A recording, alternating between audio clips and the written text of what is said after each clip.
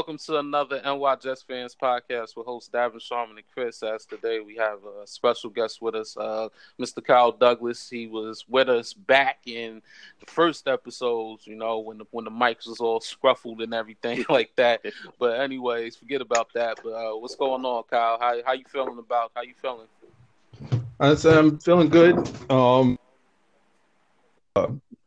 Looking forward to the season. I'm hopeful. I'm really hopeful for a good season this year. I'm liking some of the moves we made so far, and I know it's still still off season time. So I'm eager to see what stuff they do. What they have in the works going into the preseason.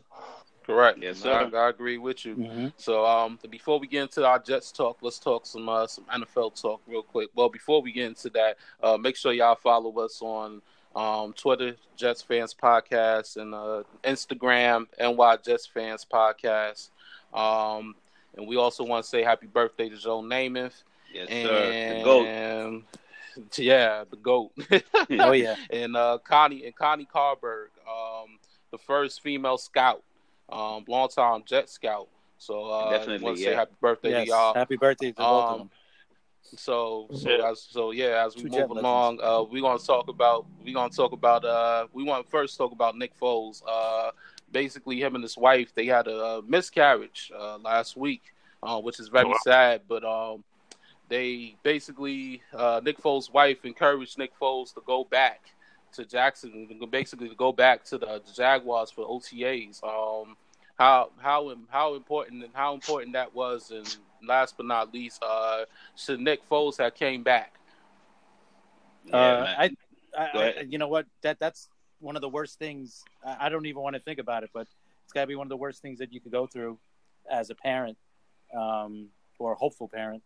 I don't know how I don't know how he even got back to work, to be honest. I'd be devastated for probably a lot longer than he is. But, God bless him and his wife. And it's amazing that he got back. And I think it's going to be great. I think it's going to pay huge dividends down the road, because he's showing his teammates, hey, I'm here no matter what.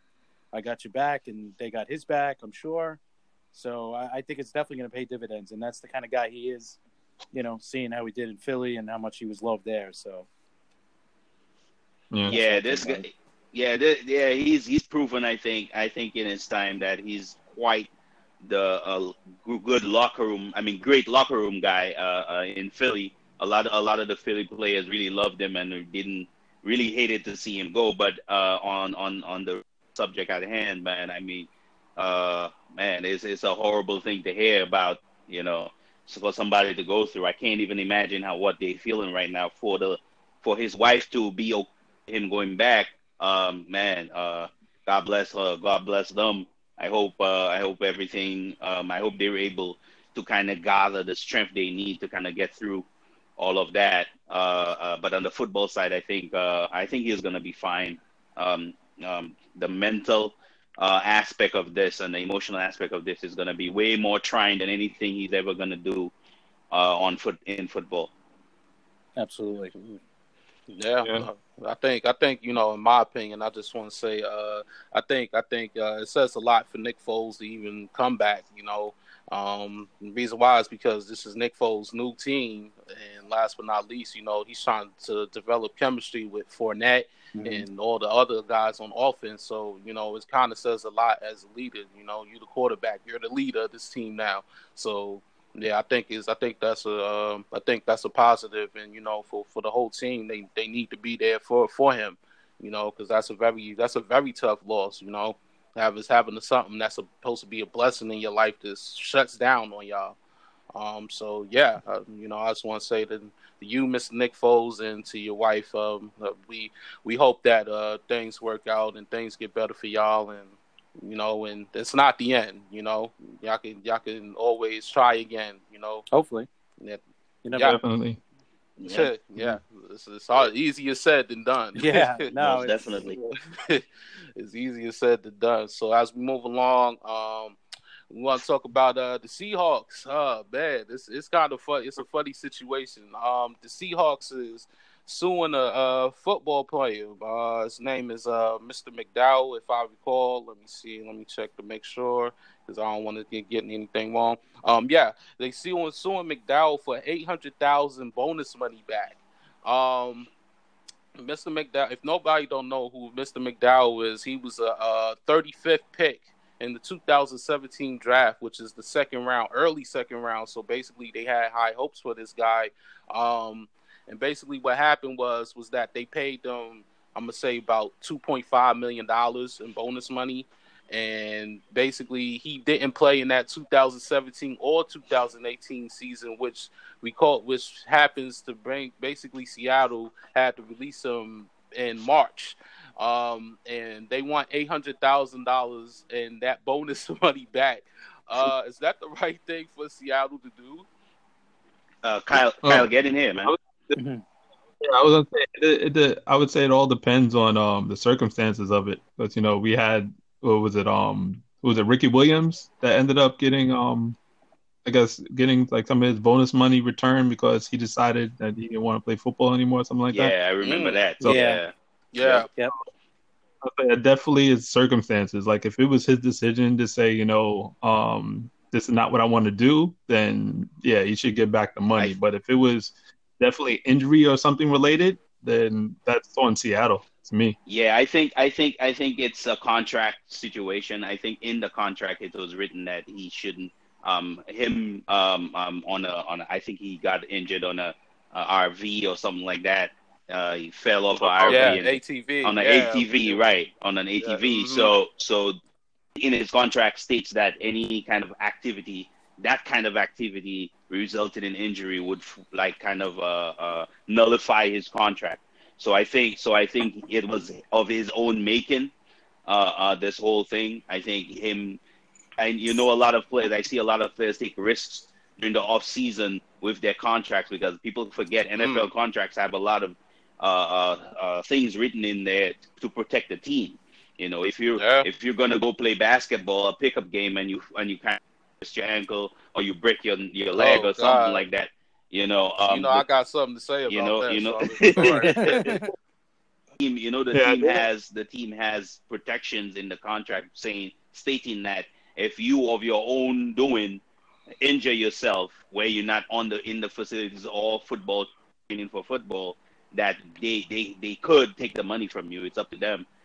I think they just want to actively nullify the contract, so the guy could at least pay some of the money back. Yeah. I was saying, then I think I just saw what was it, Bell the other day. They were showing them play a pickup game, and I'm like, dude, what are you doing? Yeah, he did. True. But there you go. Yeah. That's the same kind of situation. But maybe that's not in the contract that he can't play basketball. Yeah. He might have said, that's part of my the Packers coach has played I think he played basketball as well. Michael LaFleur. But he had stuff. He suffered a torn Achilles. Ooh.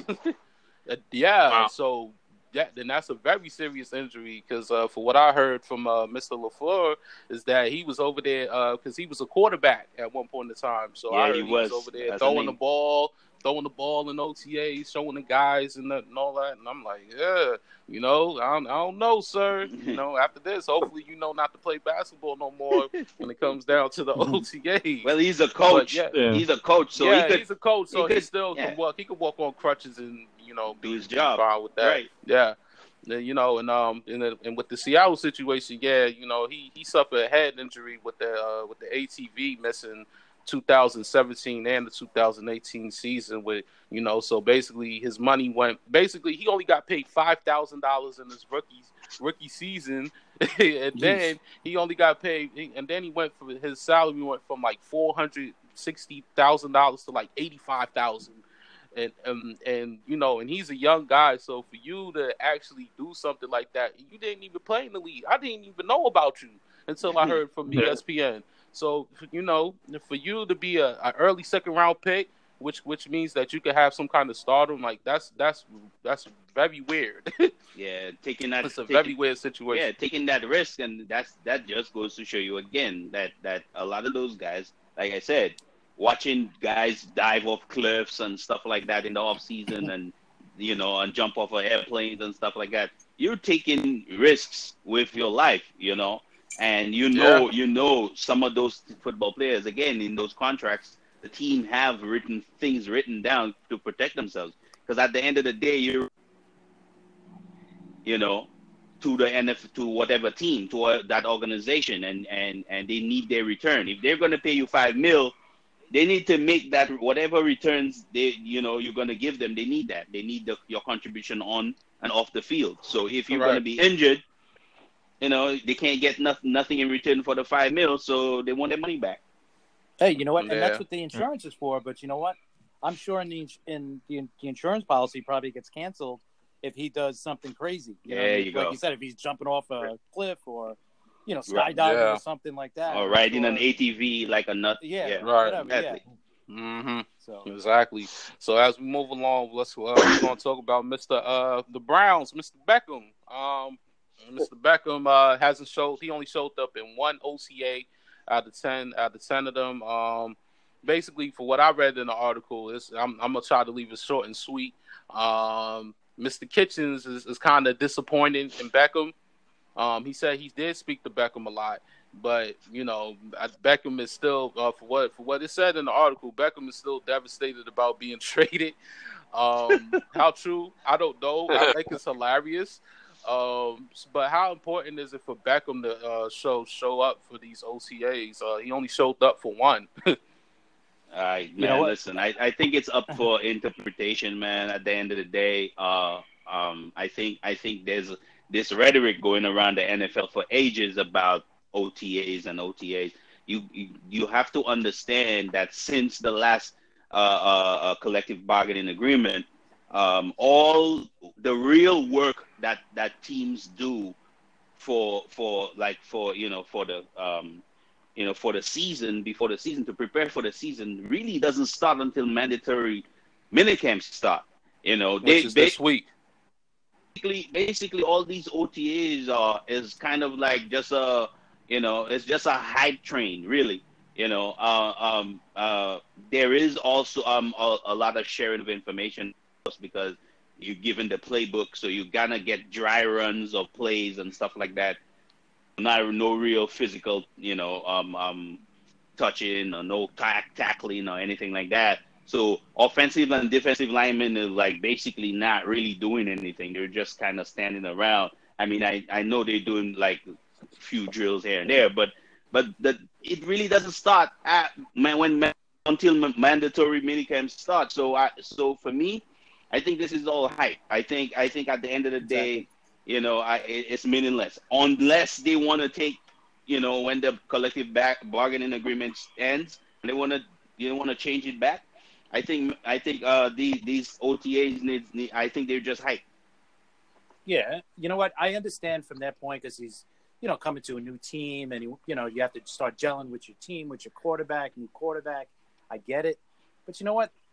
He's gonna have plenty of time once the camps open up, the mandatory camps open up, to gel with Baker Mayfield and the rest of his teammates. Him and Landry are best friends from college and all that. So I'm, like you said, it's all hype. This is all, it goes back even with the Jets writers when they write about all this stuff that's going on behind the scenes and all that. You know what? There's nothing going on right now, so they got to figure. Just write a bunch of crap. Yeah, so it's that's what, to me, that's what it is. I think what would be perfect about this is if Odell pulled a Iverson, talk about we talking about OTAs, right. not a game. You're talking about OTAs? You're talking about?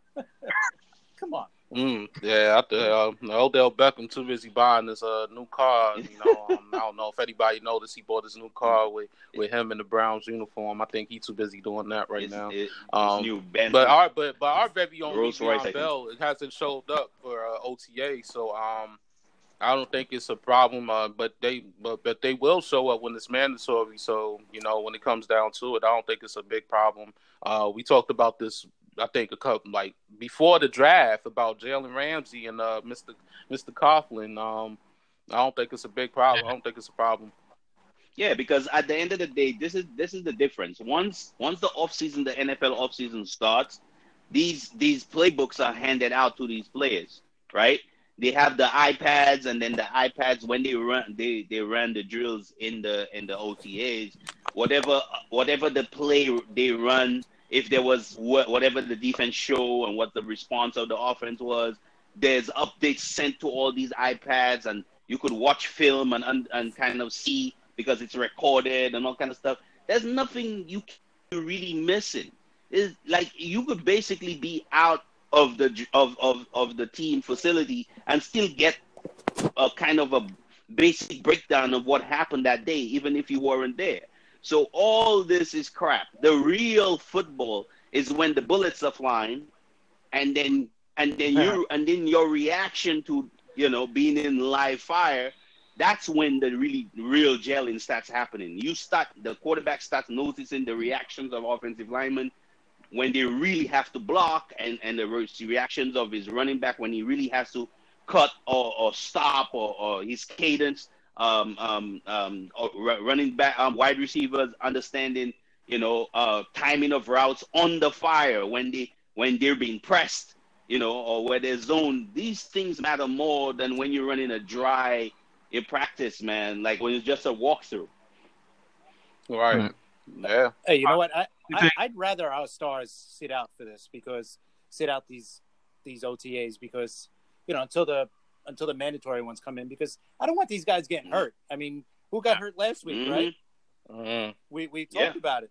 The guy from Washington. Foster. Yeah, Reuben Foster. So you know what?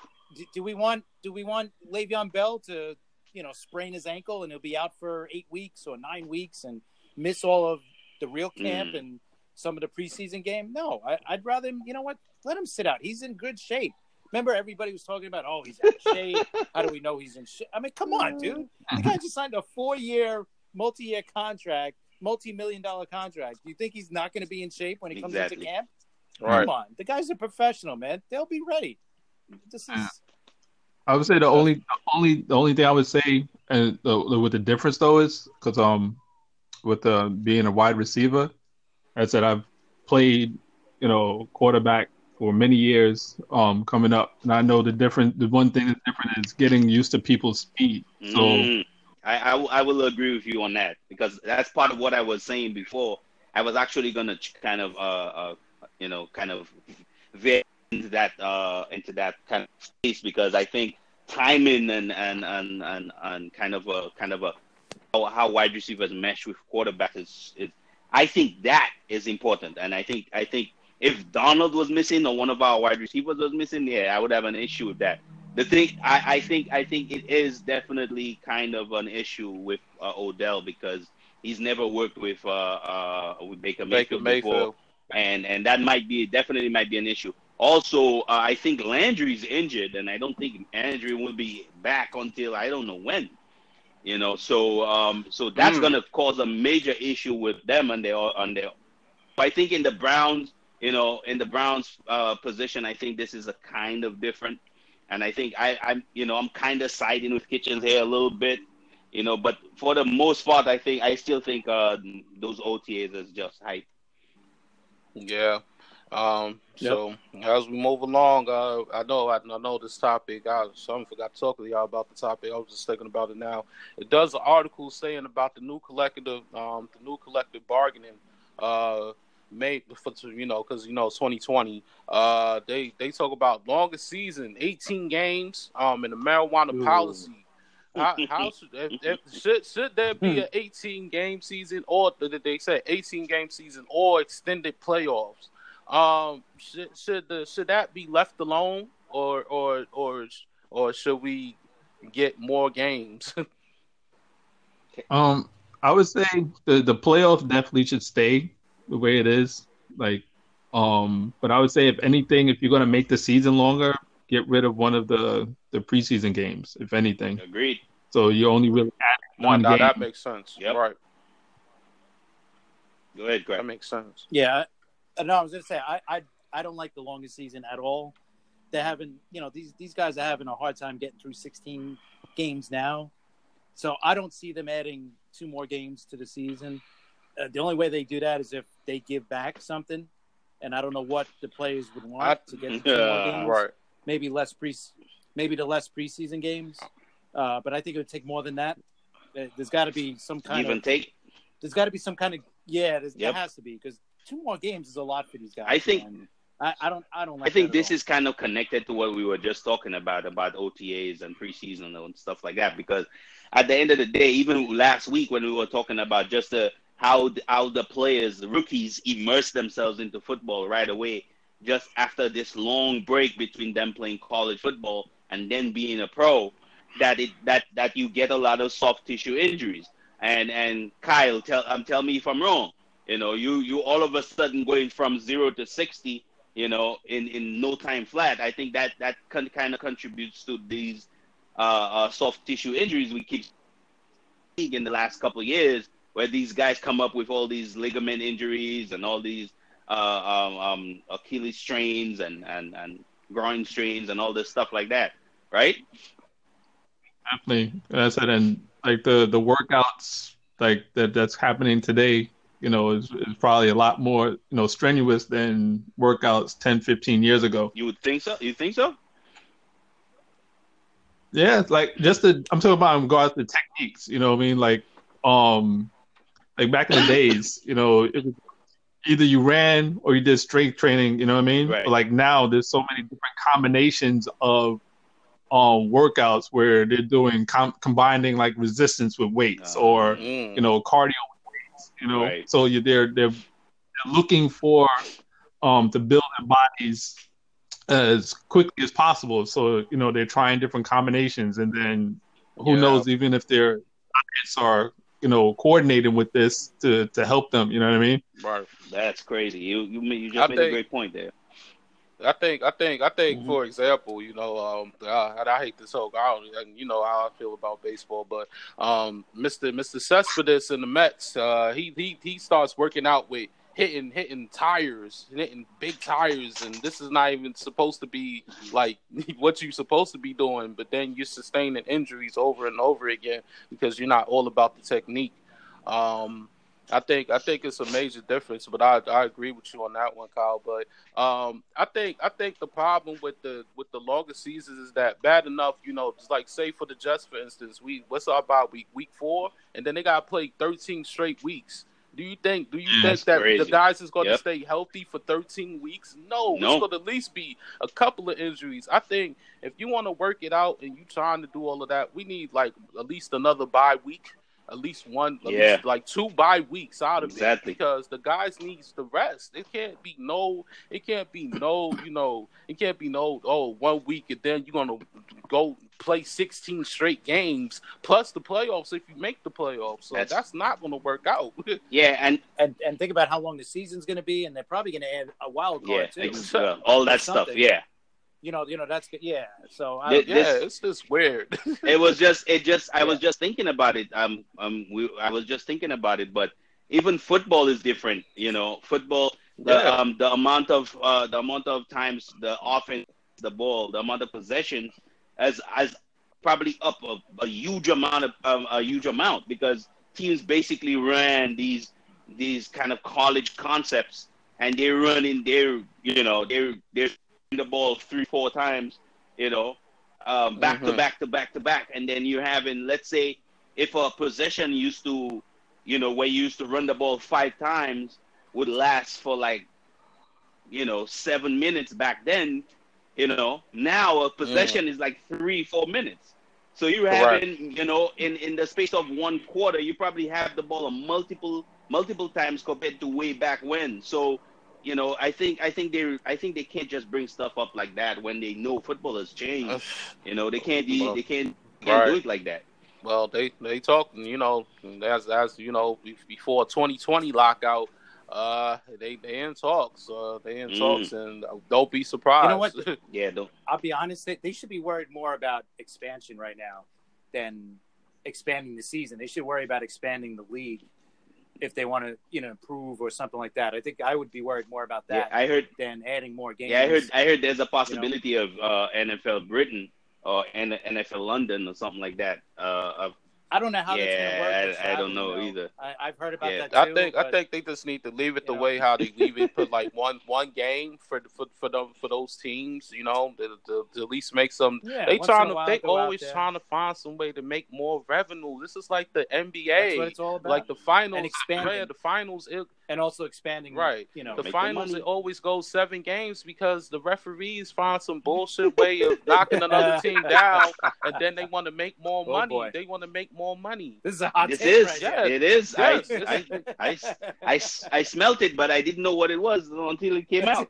It's a lot of bullshit. It's revenue. That's why they doing Britain and New Mexico and all of these other unknown, you know what? countries, whatever. Maybe you guys know why haven't they expanded into like Toronto or Montreal, like Canada? You would think the NFL would, but that's a good question. Taxes. Not just taxes, but is there something with the CFLs? Yeah, maybe. Because they have their own Maybe. I mean, it's the CFL, but Maybe. I don't know. Maybe the NFL don't want to get involved with that. That's why they doing London and all of these other, maybe. Remember Buffalo played in Toronto a couple of years ago? Probably a few years ago now. They played in Toronto a few games. Well, Buffalo was close to Toronto, though. Yeah, that would be a great rivalry. And it's cold as shit out there too, and they get a lot of snow. So I understand. Toronto has got a dome, so they could. Toronto has a dome, so they don't have to be playing outside in the cold. But there's reasons why the NFL hasn't gone there yet. So we'll listen. Like Davin said, man, they're all money. You know, we fans always cry about the players getting paid. Meanwhile, we never point the finger at the owners and all the things they're doing to make sure they fill their pockets. So bingo, bingo. Yep. It's all about the money. It's all about of course, it's all about the dollar. Why you think they doing fewer Super Bowl commercials? What we was just talking about. Why they trying to do all these things to lead and make all these rules and everything? They trying to worry about a dollar. If they can make it into a shorter game, like 2 hours and 30 minutes, to 2 hours 45 minutes, so they can get the hell of money and they can show more games, they'll do it. True, very true.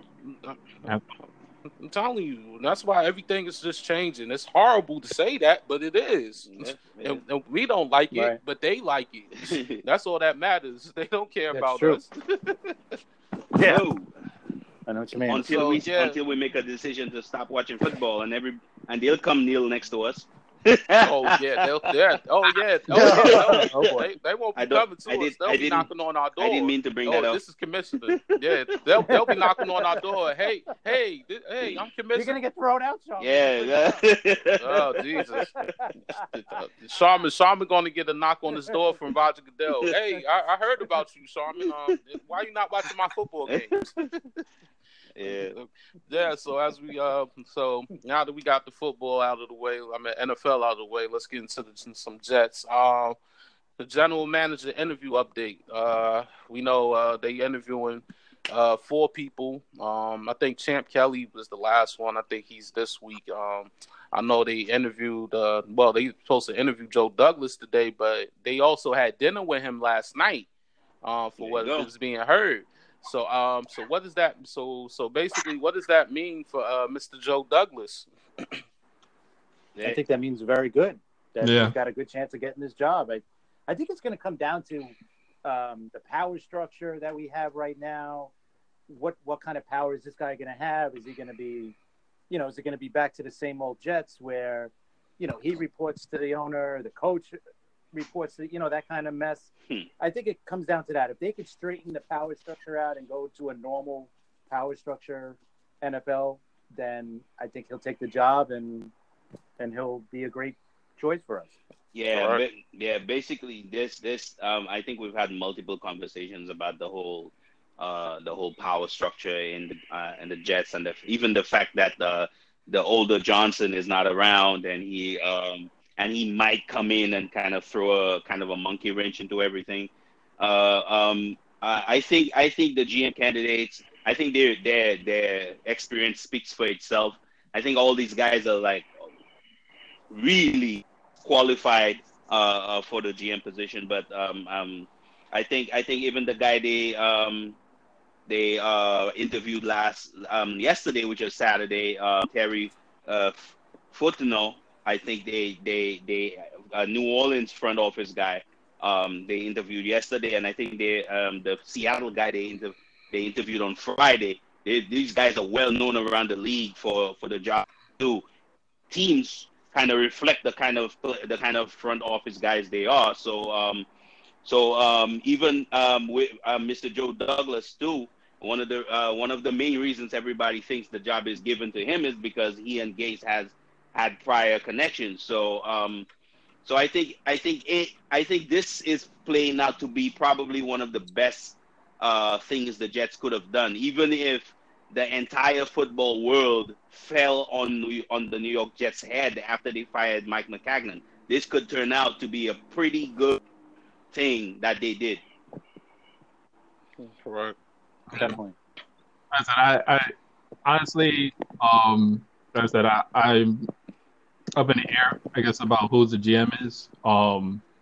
Because I said at the end of the day, all these guys have their hits and misses. I would say my biggest concern with the GM is about how they handle the money in the contracts. Right. So far, say Mac, I can't argue with like a lot of his contracts or whatever, because the past couple of years we've always he fixed the mess from before, and we've always for the past couple of years had Cat to bring over into the next year, to help out whatever free agents or new contracts that we had to do. So for that aspect, I wasn't mad at Mac. I know all of his choices wasn't the best, but like I said, everyone have their hits and misses. Yeah, I totally agree. I think another reason why Joe Douglas is such a big name out there too. We were talking before the podcast off air that his connections league wide is crazy. He used to work on in Baltimore on the probably one of my favorite GMs of all time. I mean, he was Baltimore's GM that just retired. Ozzie Newsome. For some reason I was blanking out, but come on, man. I mean, Ozzie Newsome was known around the league as probably the best GMs. I mean, his work speaks for itself. And for him, he spent at least a decade working on the Newsome. Has multiple connections in the scouting world, so he could probably build. I think even our special guest last week stated that Connor Rogers stated that we had that he could build a really great scouting team.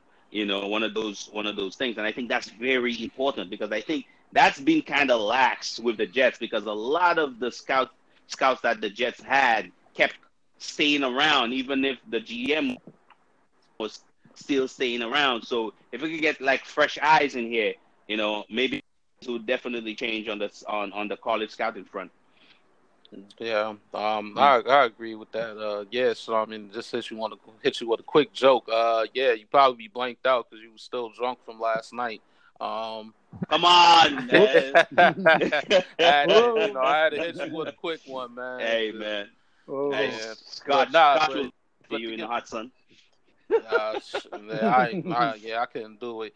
But yeah, I just wanted to say is that basically, I agree with you, Kyle, about with Mac and his contracts. Contracts always been solid. It hasn't been the greatest with signing guys, but his draft has been a little because the other day they had all of these draft picks, all the draft picks that Mac drafts, and I'm gonna say from my knowledge, from my opinion, 10% of them is in the starting lineup right now. 10%. That is horrible. Yeah. And he got extra draft picks, and I don't see probably one guy from these extra draft picks that still on the roster. It's very horrible. So I think in this scenario with Joe Douglas, I think if they you can't do much worse. I mean, you can't do much worse, but I think if we draft better, and this team can stay healthy, we on the right. Basically, we on the right step. We will be on the right step of winning. But just like kind of Roger said last week, I think the scenario is kind of Woody Johnson. So I think if it's going to be contract wise, he needs to know that he's still going to be there. That he's still going to be there when Woody Johnson come back, if he comes back. Right. So I think that plays a part too. But other than that, I think Joe Douglas does. I think he is the favorite for this job, and if he does basically be the GM, he's going to basically take us to a path that we haven't been. We haven't been to the playoffs in a decade, and I know fans are tired of not being in the playoffs, and I know the fans are tired of watching other teams in the playoffs. So. Yeah, sir. I mean, I have to disagree with you all on one thing though. Go right. We can't get because I believe the worst GM we've had so far, like I said, the past was saying was Izzy. Izzy was just terrible. I don't know because you know why? Yeah, I'm gonna say this because who drafted Muhammad Wilkerson? Mac only had Mac only had that wasn't one Pro Tannenbaum. Bowler. Was it? That I don't think so. No. Wilkerson? I think it was Tannenbaum. Him and Sheldon Richardson. I think so. Wasn't that Tannenbaum? We gonna have to get into that. But I don't know because Mac only had one Pro Bowler and that's Jamal Adams. And, yes, he got Sam Darnold, but if you look at all of these guys that Mac had drafted, Christian Hackenberg, one of the worst picks in the NFL to this day. Worst picks to this day. It's work. All right, the worst is, I think the worst GM was the one that drafted Vernon Golston. Other than that, let's be really honest here. We've had a pretty bad run. Yes. The year, but when Sammy Watkins came out, right? Right, I remember that. That wide receiver class, there was at least 30 guys that were good. We picked none of them. They were all the round. So who did we drafted that? So who did we drafted that year? That was Shaq something from USC. He was a wide receiver. Failure. Yeah. And Jalen Saunders or something like that. Yes. But didn't Mac do Devin Smith? Yep. Yes. And he didn't last that long neither. And he's just saying the injury. Yeah.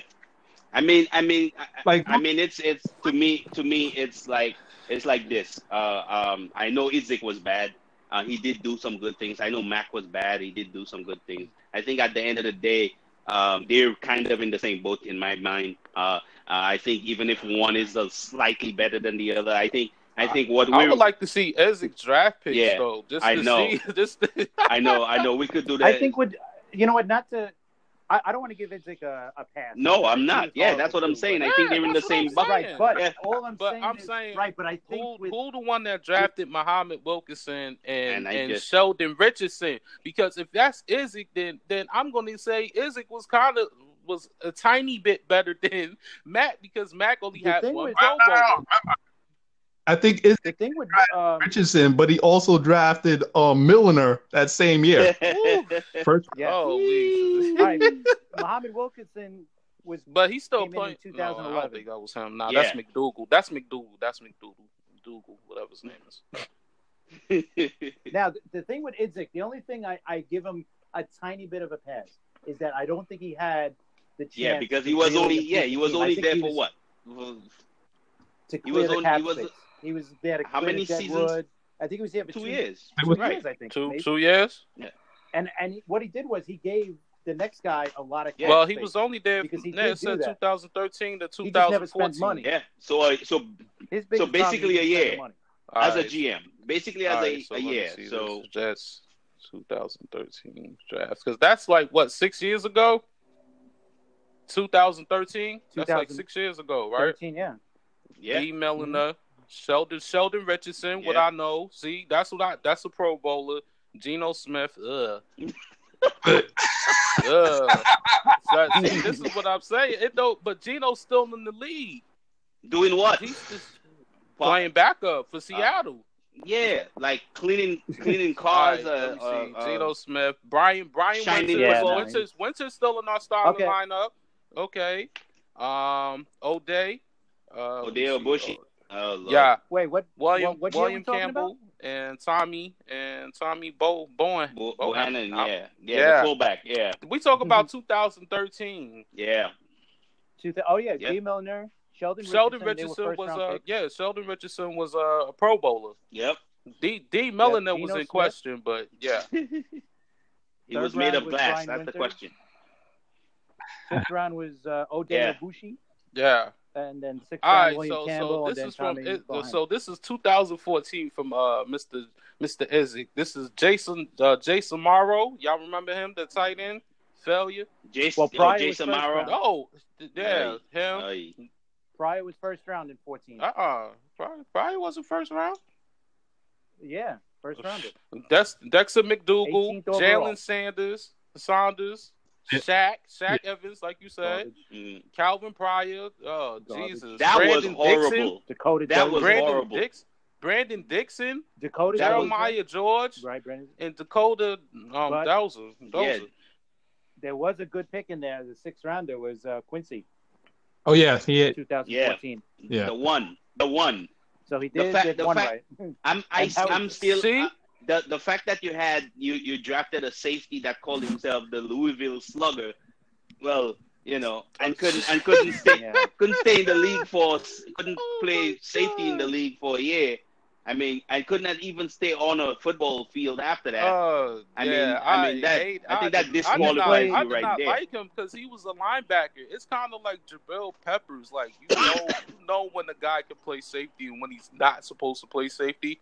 Here, you want to hear something funny? Calvin Pryor has played 46 games in his career. Okay? Quincy has played in 40. And he has more yards. That don't surprise me. Yeah, but Quincy's numbers is better. Yeah. Right. Oh, obviously, yeah. Exactly. Yeah, that's why I'm concerned about Quincy being healthy. Yeah, we've had that. I'm hoping he can stay healthy. Yep. That's why I always talked about this in his contract. I mean, he got 4 years, and this guy played good 2016. Jesus, we had to hear our good buddy, Mr. David, all 2016 season, how he was rooting for this guy, not Quincy. Mac got here in 16, right? Yeah, 15. In 15? Yeah, 15. Because I saw all the draft picks from 15 on down. 15, and they 16, was not good. Oh, that's right. Yeah, he drafted. Yeah, yes, he did. Mac, yeah, yeah, Kyle. Did you burn that jersey, Petty jersey? To be honest, that wasn't. That's the greatest. You know what, Petty? Man, come on. Petty wasn't that bad of a deal, though. Petty was a 4th rounder, so you can't really. Oh, you can't question that. But Mr. Hackenberg in the second round. No. Hackenberg is horrible. Yeah. No. Look at that. All right, his first year, right? He drafted Leonard Williams, 1st round, great pick. 2nd round, we said Devin Smith, garbage. Yeah. He's played 14 games in his career. Then Lorenzo Malden. He was a. I think he felt himself because his first season he was actually okay. Yeah, I think he did that to himself. It's just funny how these players just kind of fall apart. And then after that was Petty, Harrison. Yeah. Mac drafted Jordan Jenkins, which was pretty good. Yeah, he's a solid pick. Good. Yeah, he's a solid pick. Yep. Yeah, that was good. Yeah, that's what I was saying. Mac has certain solid picks that you just can't say, but then it's those picks that make you go, who the hell is this? My thing about this is that this is not even an argument in my mind because these guys are bottom of the barrel GMs. They've made 1 or 2 or 3 good moves, but the multitude of the picks that they've made are horrible. Jesus. And if you look, the average. I think I've stated I posted this on our Facebook page at one point. I think if you watch the average amount of players that GMs have drafted around the same time Mac was in the league, they had a certain percentage of players that stayed on their staff or stayed on their team. Mac had one of the worst percentages of guys in that the he history. drafted Mm-hmm. staying on his team. Dude, for you to do that over the period of time and be one of the worst GMs draft-wise, you know, and it shows in the numbers. I mean, it just disqualifies you right there. So I don't even think the Idzik and Mac argument even, because I think they're both bottom of the barrel GMs. I think this is what, you know, bringing in one of those guys that are highly touted around the league. I think bringing both of those guys around, I think kind of breathing life back into the way the Jets draft and kind of giving a better, kind of a more of an average way of drafting than the bottom of the barrel drafting that we've had in the last 10, 20 years. Yeah, I think just you know, just to pull that out, pull it out of the hat. I think what just makes it horrible, you know, just like Chris said, is that Mac is a goddamn college scout. You telling me that you couldn't come in and bring in at least 60 to 75% of these guys that could be good for us? Like, that is terrible. He didn't even have to do that, because I think the average around the league was like 46 or 48%, and he was at about 32% or something like that. Like, he was basically like I think it was like 2 or 3 GMs at the bottom, and they all was rated like their percentage was down at the 30s, like you know, that's crazy. Man, listen, if you a college scout for 20 years, you should know right from wrong, and you just did all wrong. Yeah, player evaluation, and I don't want to minimize how hard player evaluation is. It's a hard thing to do. It's very difficult to do. But the thing that separates those bad GMs from good GMs is that they caught up in whatever it is that their kind of a standard is. They're like, oh yeah, I want a player that's 6'7" and 2'4". Well, that doesn't always mean that he's a good football player. Exactly. You understand me? And these guys, they get stuck in their ways, and they don't allow for. Oh, sometimes you could get a linebacker that's 6'1" instead of 6'3", and he's better than the guy that's 6'3". I'm just saying. Yeah. I agree to that. Yeah, so as we move along, we're gonna get into Mr. Muhammad Wilkerson real quick. He got arrested in Manhattan for DWI. Yeah, Jesus. And he's a free agent. So how would that impact Mr. Muhammad Wilkerson and signing with any team?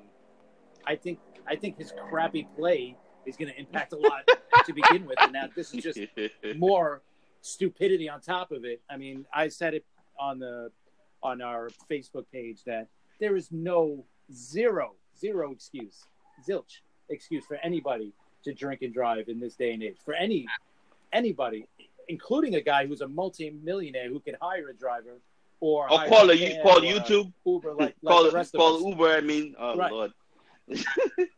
No, but I'm just saying, like, there's no excuse to drink and drive anymore. There's just none. I don't care. I don't want to hear any excuse. So for a guy who's got the money to just be like, oh, let me just get a cab, or let me just get my own personal driver. You know, like, I don't get it with these guys. I don't get it. And then we have a player that did it twice. The linebacker. Right. Who, Donahue? Yeah, Donahue. Oh, right. I don't even think he's on the team anymore. So I don't know. No, he's not. Yeah, he's not on the team anymore. So I don't even really. Dylan. Yeah, Donahue, that's right? him. Yeah, I think he got cut, but my. In 2 years, he's played 4 games in his career. I think for me, I think issues had to kind of raise their ugly head even when he was with the Jets. I think it's part of the reason why his play kind of fell apart. This guy needs help, man. If, like Chris said, there's absolutely no excuse for that kind of behavior. If you're, I mean, you're human too, even if you're making millions of dollars, but still, you got to be smart enough, man, to not get caught doing that. Yeah. I think Mr. I don't want to say this, but I think I'm gonna have to shut him down a little bit. Mr. Wilkerson, I think his career is done. I hate to say he got paid. He definitely got paid, which is one of Mac's worst contracts, because I thought Sheldon Richardson should have had it over him. But it showed on the field. What they kept was snacks. Yeah. Oh, yeah. Yep. Right. It was Yeah. between him and Snacks. They should have Snacks kept should've got the Snacks. money. They should have kept Snacks over him. But I mean, I don't blame them for giving him the money though, because he's the guy. He just had that huge. He just had that huge season. But we always talk. He affects the game more than Sheldon right, Richardson. but we always talk about. Who puts in the work to actually get these guys the sacks and everything. You know what I'm saying? Like Wilkinson didn't do not a damn thing as soon as the Snacks was gone. I'm like, golly, what happened to Mr. Pro Bowler? I want my money. And he did. And he did nothing last year. Of course, I think he was injured. Because he lost it. Yeah, and got injured. He got injured. I think mid season. Yep. So I think it's a done deal for Mr. Wilkinson. He definitely robbed Mack of the money. You know, and then he got paid, so now he can drink all the alcohol he wants. I think he needs help. I think he needs to go find some. Yeah, kind of help, he needs to go help. He needs to get help, but I think he's done. And I hate to say that the guy is 29. He about to turn 30. I think it's a done deal. Yeah, he had a couple of good seasons, but we always talk about with Snacks and Sheldon Richardson and how they helped him basically bring that pressure for him. Two big ass guys that brought that made it easy for Wilkinson, because when they were gone, it was nowhere near easy for him. All they had to do was double team him, and that's it. I guess. Hey, it is what it is, right? Yep. He's not with us no more. That's it. Yep. Nope. Yeah. So as we move along, McClendon was trying to get Bell into OTAs. We just talked about this with Beckham, but McClendon, as one of the locker room leaders, Yep. he said he spoke to Bell, and he tried to get Bell into OTAs, which I think is done. It's done now because the mandatories is this week coming up. Is McClendon trying to do the right thing as a leader? Absolutely. I would say so, right? Yeah, that's that being one of the vets that's on the squad right now, because as a pretty much young team, I think he's like 30, 31 or something like that. So all the vets on the team, like it's good to see him step up and at least say something, Yeah, I agree. But I think he's been that guy. I think he's just showing that he's been that guy for the Jets for a while now. Since he's been on that team, he's kind of been the voice of reason a lot of times in the locker room, and that's partly one of the reasons why he got re-signed. I think we need to also give him a shout out, because I think a lot of us don't talk about how much of a good nose tackle he is. He's pretty good. People. I think if you watch the film, I think even Joe Blewett said had said on the day when he was on, he said that he's a big fan of him, and if you watch the film, you could tell he's a more dominant force than people give him credit for. So basically, in the locker room, like in situations like that, being the voice of reason, and on the field, I think he's one of those players that we just don't give enough props for the Jets. I think those interior guys on defense, like most of the defensive tackles, get underrated because they don't put up the big numbers in sacks. So I think a lot of those guys. Of course, they don't ever look. Yeah. They don't ever look at those guys, and and I think with him, with Quentin Williams, our Quentin Williams, I think it's good to have that guy, McClendon. They show him around, and you know what I'm saying, and basically, I think Williams is in good hands. I think that's one of the other reasons why McClendon came is back with us is to basically make sure Williams is good around the ropes. We got Leonard Williams, we got Henry Anderson. We actually got some guys. Yeah, we got some guys this season. Yeah, we're not talking. We don't talk a lot. I think we don't. Again, like I said, don't give a lot of props. I think this is going to be a very kind of an eye-opening season for the front line of the Jets defense, especially with the change from the kind of read and react kind of scheme that Bowles plays with DTs and now with kind of a attacking kind of scheme that Greg plays. I think that's going to change a lot of the way, and I think a lot more production is going to come with that. You know, our big weakness on this defense cornerback. is corner. Yeah. Other We know than that, I think we'll be fine. We got Mr. Luke. Definitely. We still got Jenkins. We got a whole. I think we got a nice front. I think we got a nice 7, but we just need cornerbacks. But I think that would be. I think if Joe Douglas get hired, I think that will be addressed by preseason, after preseason. Like I said, there's always guys that perform, but they feel like because they have too many guys at that position that they have to release them, and I think that will be addressed before the season starts, and hopefully that'll work out for the better. Because if we don't, oh my goodness, we might be in trouble. I think I was looking. There's like at least I think maybe like 2 teams I was looking at that's like have cap issues and has corners, which is one is Pittsburgh. I think they got like $1 million in the cap, but who is it? Joe Hayden. I say even though he's 30, if they was to trade or cut him, which they're not going to cut him, but if they was to trade him, I think they'll get like $10 million in cap relief. And then I think the Vikings have 2 corners that's taking up about $19 million of their cap and can be freed up. So I think on those two examples with the Pittsburgh, they really need those corners. I think they might want to move. I think they might want to get cap space from somewhere else, because basically without Joe Hayden last year, if you guys remember, they really suffered on the back end, both on with their safeties and their corners. I think they drafted a corner. I can't remember. I think it was Love. I think that they drafted. I can't remember which corner that they drafted off the top of my head. I think it was Julian Love. But anyway, they drafted a corner just for that purpose, because they really suffered in the back end last year. And with the Vikings, they have high end corners, man. They're paid because they're pretty good.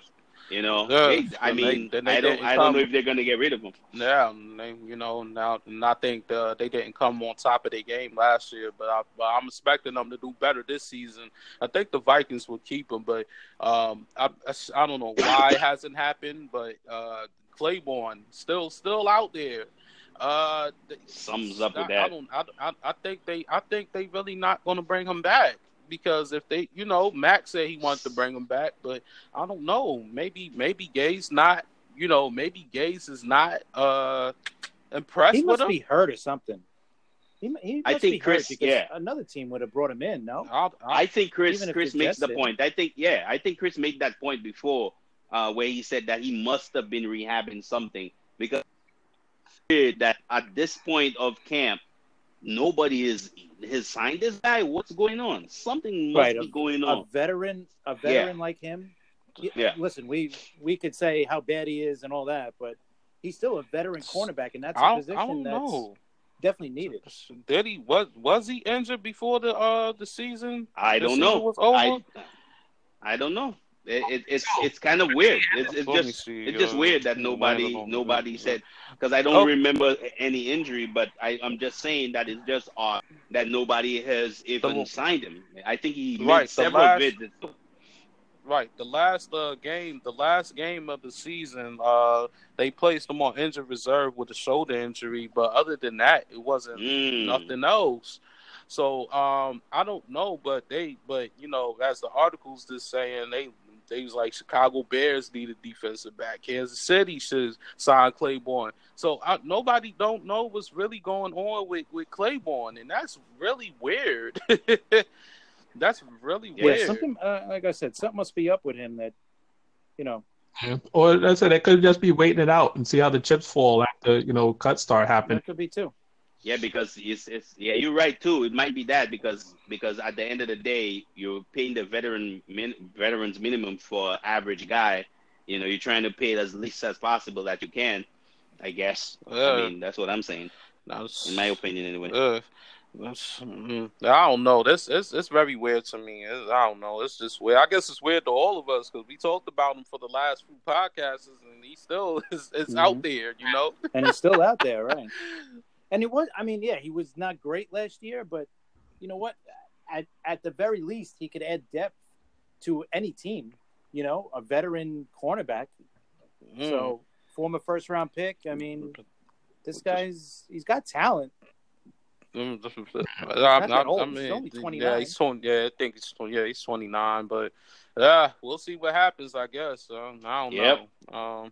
Yeah. So as we move along, we're gonna move along to Sam Darnold studying Peyton Manning and Jay Cutler film, and it's Jay Cutler from when Jay Cutler when Gase was with Jay Cutler, not Jay Cutler that's been garbage.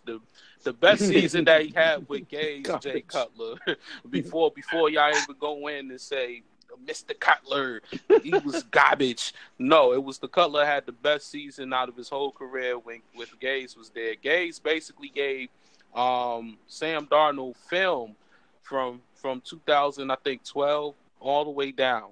So how do y'all feel about that? I think it's great. It'd be a good idea, just at least to give them some ideas of how to run the offense. There you go. I would say my only, I guess, dreamy drawback from it is that he's studying film of things defensive coordinators have seen for the past X amount of years. True. So, if they know this, they might be able to pick up on certain tendencies within the offense. For example, I think they were saying during some of the OTAs how Jamal Adams was like picking plays, and he's only played them 4 times.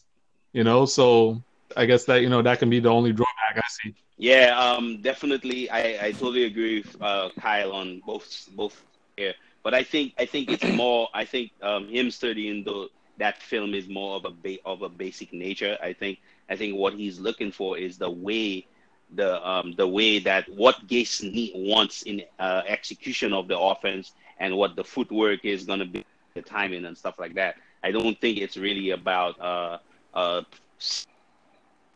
set behaviors per se. I think a lot of what he's looking for is how those two quarterbacks executed that offense.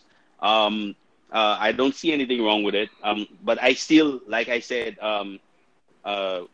if you make it too much of a thing where you instead of just using it as a reference point, you kind of making it part of your game, then what Kyle just said becomes a problem where you're starting to show defensive coordinators tendencies that they've seen already on film, and you don't want that. If he could just make it as a reference point, then fine. But if it's gonna be where he's gonna start inserting certain behaviors and certain tendencies into his game that he saw on film, then that definitely wouldn't be a plus. Yeah, I think in my opinion, I would like to say, I think it's a good thing, to show that much confidence in your quarterback coming in the second season. It's like, listen, I just want to, I'm giving you all these films. I want to see what you can do on the field. I heard so far, but it's OTA, so we really can't count it. But I heard it's paying off for him. He's asking questions. He's asking questions and basically he's studying. Is he trying to be like Peyton? No, he's not. He's trying, but I think he is trying to be a better quarterback, and I think it could pay off. But just like y'all said, if Sam Darnold do start to show that same type of level that Peyton Manning does, like basically, and they know what is going on, then yeah, it could be a bad thing. But other than that, I don't have a problem with it. Sam Darnold really wants to get better, and we got the receivers to get better. I'm still hoping Quincy, stay healthy. But I think we do have the guys. I think we have the guys for Sam Darnold to get better. If we see a hell of a performance from Darnold this season, which we all is, but I think which we all is, not just us Jet fans, but also the media is I guess wanting to see. Then hopefully this is a start. That's all I can say. I think hopefully this is a start for Mr. Darnold. It was one thing that I forgot we were supposed to talk about, which was Gerald McCoy. We forgot to talk about Mr. McCoy. He's between three teams, which is Carolina, Baltimore, and who was the last one? Cleveland. Who y'all think he will sign with? I think at this That's tough. is money. I think it's at this point it's money. I think in my opinion be a good fit for him. Definitely would be a good fit for him in my mind. I think the whole hype train with the Browns is kind of going overboard. I would stay away from that. It's going way overboard. Yeah, I don't trust it. I think it could fall apart and everybody will end up with egg on their faces. That's my opinion anyway. But I think Carolina would be the better choice for him. But I think at this point, it's money for him. I think he wants to get something around what he was supposed to get with the Bucks, and that's probably what he's looking for. That's why he's sticking that long. I think if he wants to play for a contender, I would go with Baltimore. I think my choice would be Baltimore. He already stayed out there. He stayed out there, and they was trying to make him stay until he get a contract. So, but yeah, I think Baltimore would be my choice. I hate to say that, but with them trying to bring in more guys, and with the help that they need, I think it's going to be Baltimore. Possibly. Yeah. I would. You never know. I would have said Baltimore as well, but I was saying with all of the guys that left there that were like key components to their team, I don't know if he would want to go there because now it's like he really wouldn't have any help. So being a 31-year-old guy on a team with no help around you, I don't know. That's just asking for problems. But if he wants to play, they get that one. Who? Like, which of the three teams is going to be the best contender? Like, let's really think about it. Carolina's not going to be bad. Carolina's team is solid. Yeah. It depends on. It just depends on what's his Cam name? Newton. Because his shoulder.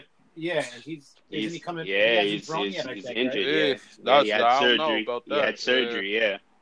So I think once he finds out about Cam Newton, then he'll go from there. If he knows Cam Newton's gonna be back. If you talk about you want to play for a contender, and just like we talked about with Sue, they both is kind of like close to the same.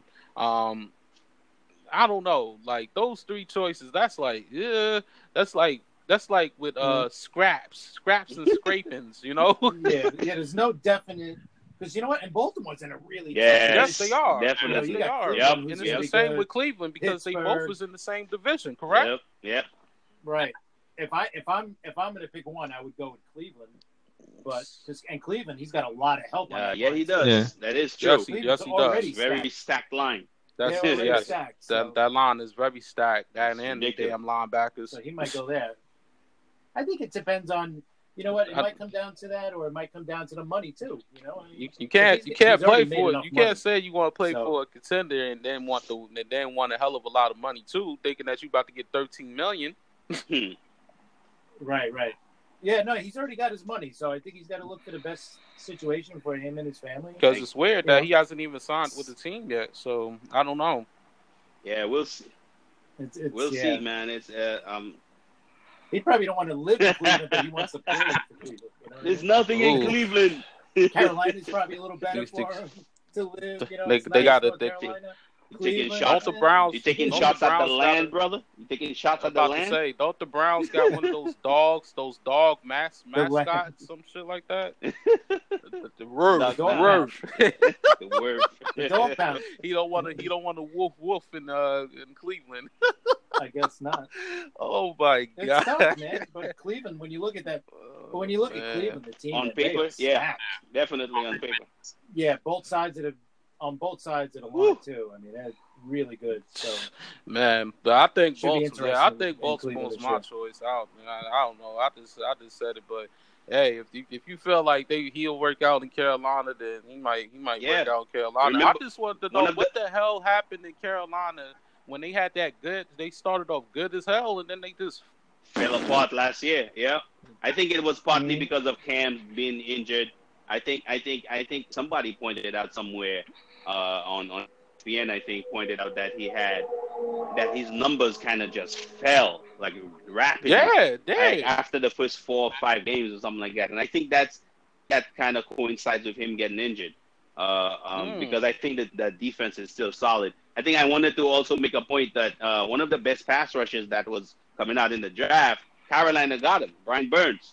correct. If he could, hey man, if he could do something down there, McCoy in the middle, him coming off the edge, hey, never know. Yeah, we did have a conversation about him, but also Christian McCaffrey, he looks whoa, that man been working. He looks jacked. Looked like he took a couple of PEDs, some steroids and everything. he looked. Hey, NFL, Roger Goodell, don't come looking for me. Don't blame it on me if he got suspended. He looks. If you look jacked up. If you watch Family Guy, he kind of looks like Stewie when Stewie was on steroids. Oh goodness, yeah. I just know that Christian McCaffrey looked. We got to stop taking. And that dude's he's a great player, man. Stop taking shots. Of course, he's a great player. But I'm just saying that man went from like little to what the hell just happened? Yep. It's true. That man put on more pounds than Darren Lee. Shit. He put on more pounds than Darren Lee. I'm just saying, but hopefully he's using different stuff. Yeah, I'm about to say, but Mr. Cam Newton, if he could be healthy, I think what also the problem with Cam Newton is that he always wants to run that ball. He's big as a linebacker, but we always talk about these quarterbacks always running. Look at RG3 and all these other quarterbacks that's running. It didn't happen to Mr. Jackson yet, but like these quarterbacks always running, and then they want to go head first for the first down instead of trying to slide. It's how I understand because Cam Newton has been been abusive to that the helmet the roughing the passer when he got hit in his helmet sometimes too. Yeah, he gets hit a lot. Yeah. Yes, he does. He don't know how to get down when he's supposed to get down. I think you need to do a Tom Brady, Peyton Manning approach when they know they about to get down. Just slide down. I'm just gonna take that L. Yeah, that's it. I'll take the L. Yeah. Yep. I agree. I'll take the L. That is bad. But next week I think we'll get into all of that. Oh yeah, Sharman won't be here with us next week. He gonna go on this vacation with his wife. He leaving us, so we very sad for that. But enjoy your vacation and but we will have Kyle with us next week, so so we won't be missing out on next week. So make sure y'all give us a follow on Twitter, Jets Fans Podcast, and on Instagram, NY Jets Fans Podcast. Guys, another great episode. And thank you, Kyle. Until next week. Thank you. Yes. Yeah, thank you, Kyle, for joining us today, and hopefully anytime. Yeah, but we'll have you with us next week, Kyle. But until next week, guys, take flight, jet up. Take flight, guys. Jet up. Yep, jet up.